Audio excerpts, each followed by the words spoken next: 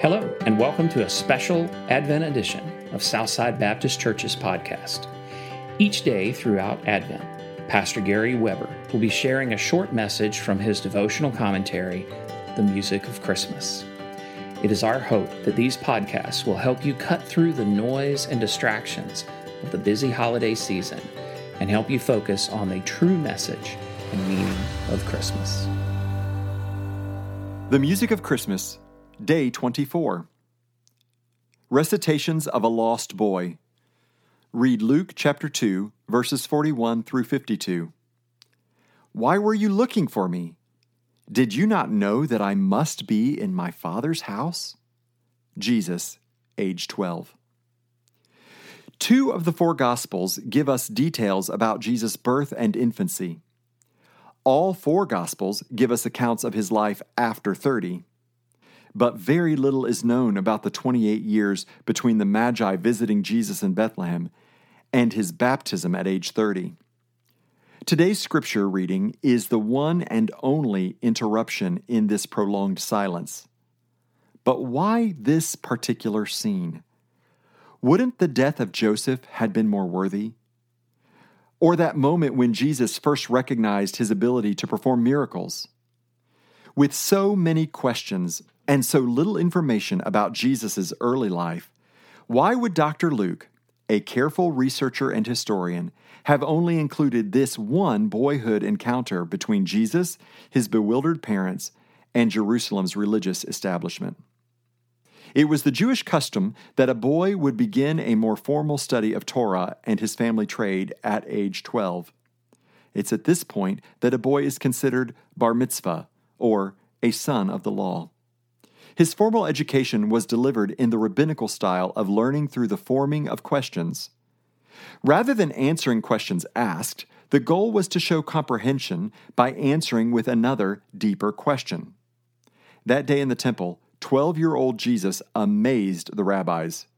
His questions displayed a complete understanding of two critical realities: the identity of his true father and his mission on earth. First, Jesus clearly identified himself as the Son of God. "Why were you searching for me?" he asked. "Didn't you know I had to be in my Father's house?" Luke 2:49. Notice the contrast between Jesus' use of "my Father" in this verse and Mary's use of "your Father" in verse 48. Jesus chose this occasion, on the brink of manhood, to tell his parents that he knew the identity of his real father. It wasn't Mary who revealed to Jesus the true nature of his divine conception. It was Jesus who explained it to Mary. Second, Jesus was a son with a mission to complete. And by age 12, he was already in his Father's house getting down to business.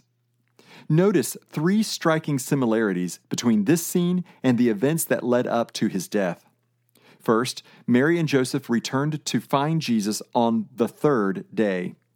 Second, these events took place in Jerusalem where, 20 years later, Jesus will be accused, tried, convicted, and killed, perhaps by the same teachers who marveled at this boy. Most of the actions take place inside the very temple about which Jesus would say, "Destroy this temple, and in 3 days I will raise it up." John 2:19. That temple was only a shadow of what Jesus would do on the cross. Lastly, Jesus used the phrase, "Didn't you know?" and "It is necessary," phrases he repeated before returning to Jerusalem to face crucifixion. This rare account from Jesus' boyhood foreshadows his ultimate mission as the Savior of the world, a mission that only he seemed to understand. Often, those who should have known Jesus best did not recognize him for who he was or what he came to do. Consider his disciples. Even after repeated reminders, they seemed shocked and confused by his death and in complete disbelief at his resurrection.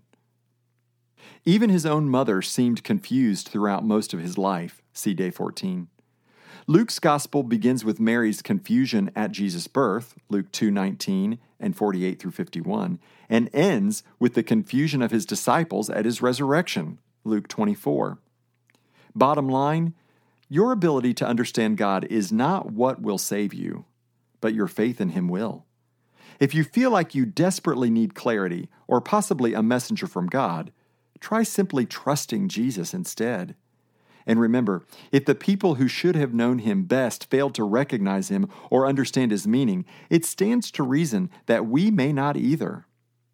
Our goal should not be to emerge from confusion, but to seek Jesus in the midst of it and to trust Him there. Now we see but a poor reflection as in a mirror. Then we shall see face to face. Now I know in part. Then I shall know fully, even as I am fully known.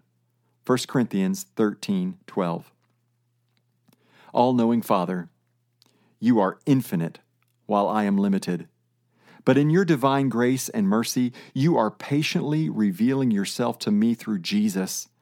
Open my eyes to see You through His life, to hear You through His words, and to know You in His death and resurrection. Help me to walk by faith and to know that all Your fullness is revealed in Him. Amen. Thanks for listening to today's podcast. If you find this podcast helpful, please take a moment to share it with others. If you would like to hear more messages from Pastor Gary or learn more about the ministry of Southside Baptist Church, please check out our website at www.ssbc.org. Grace and peace be with you.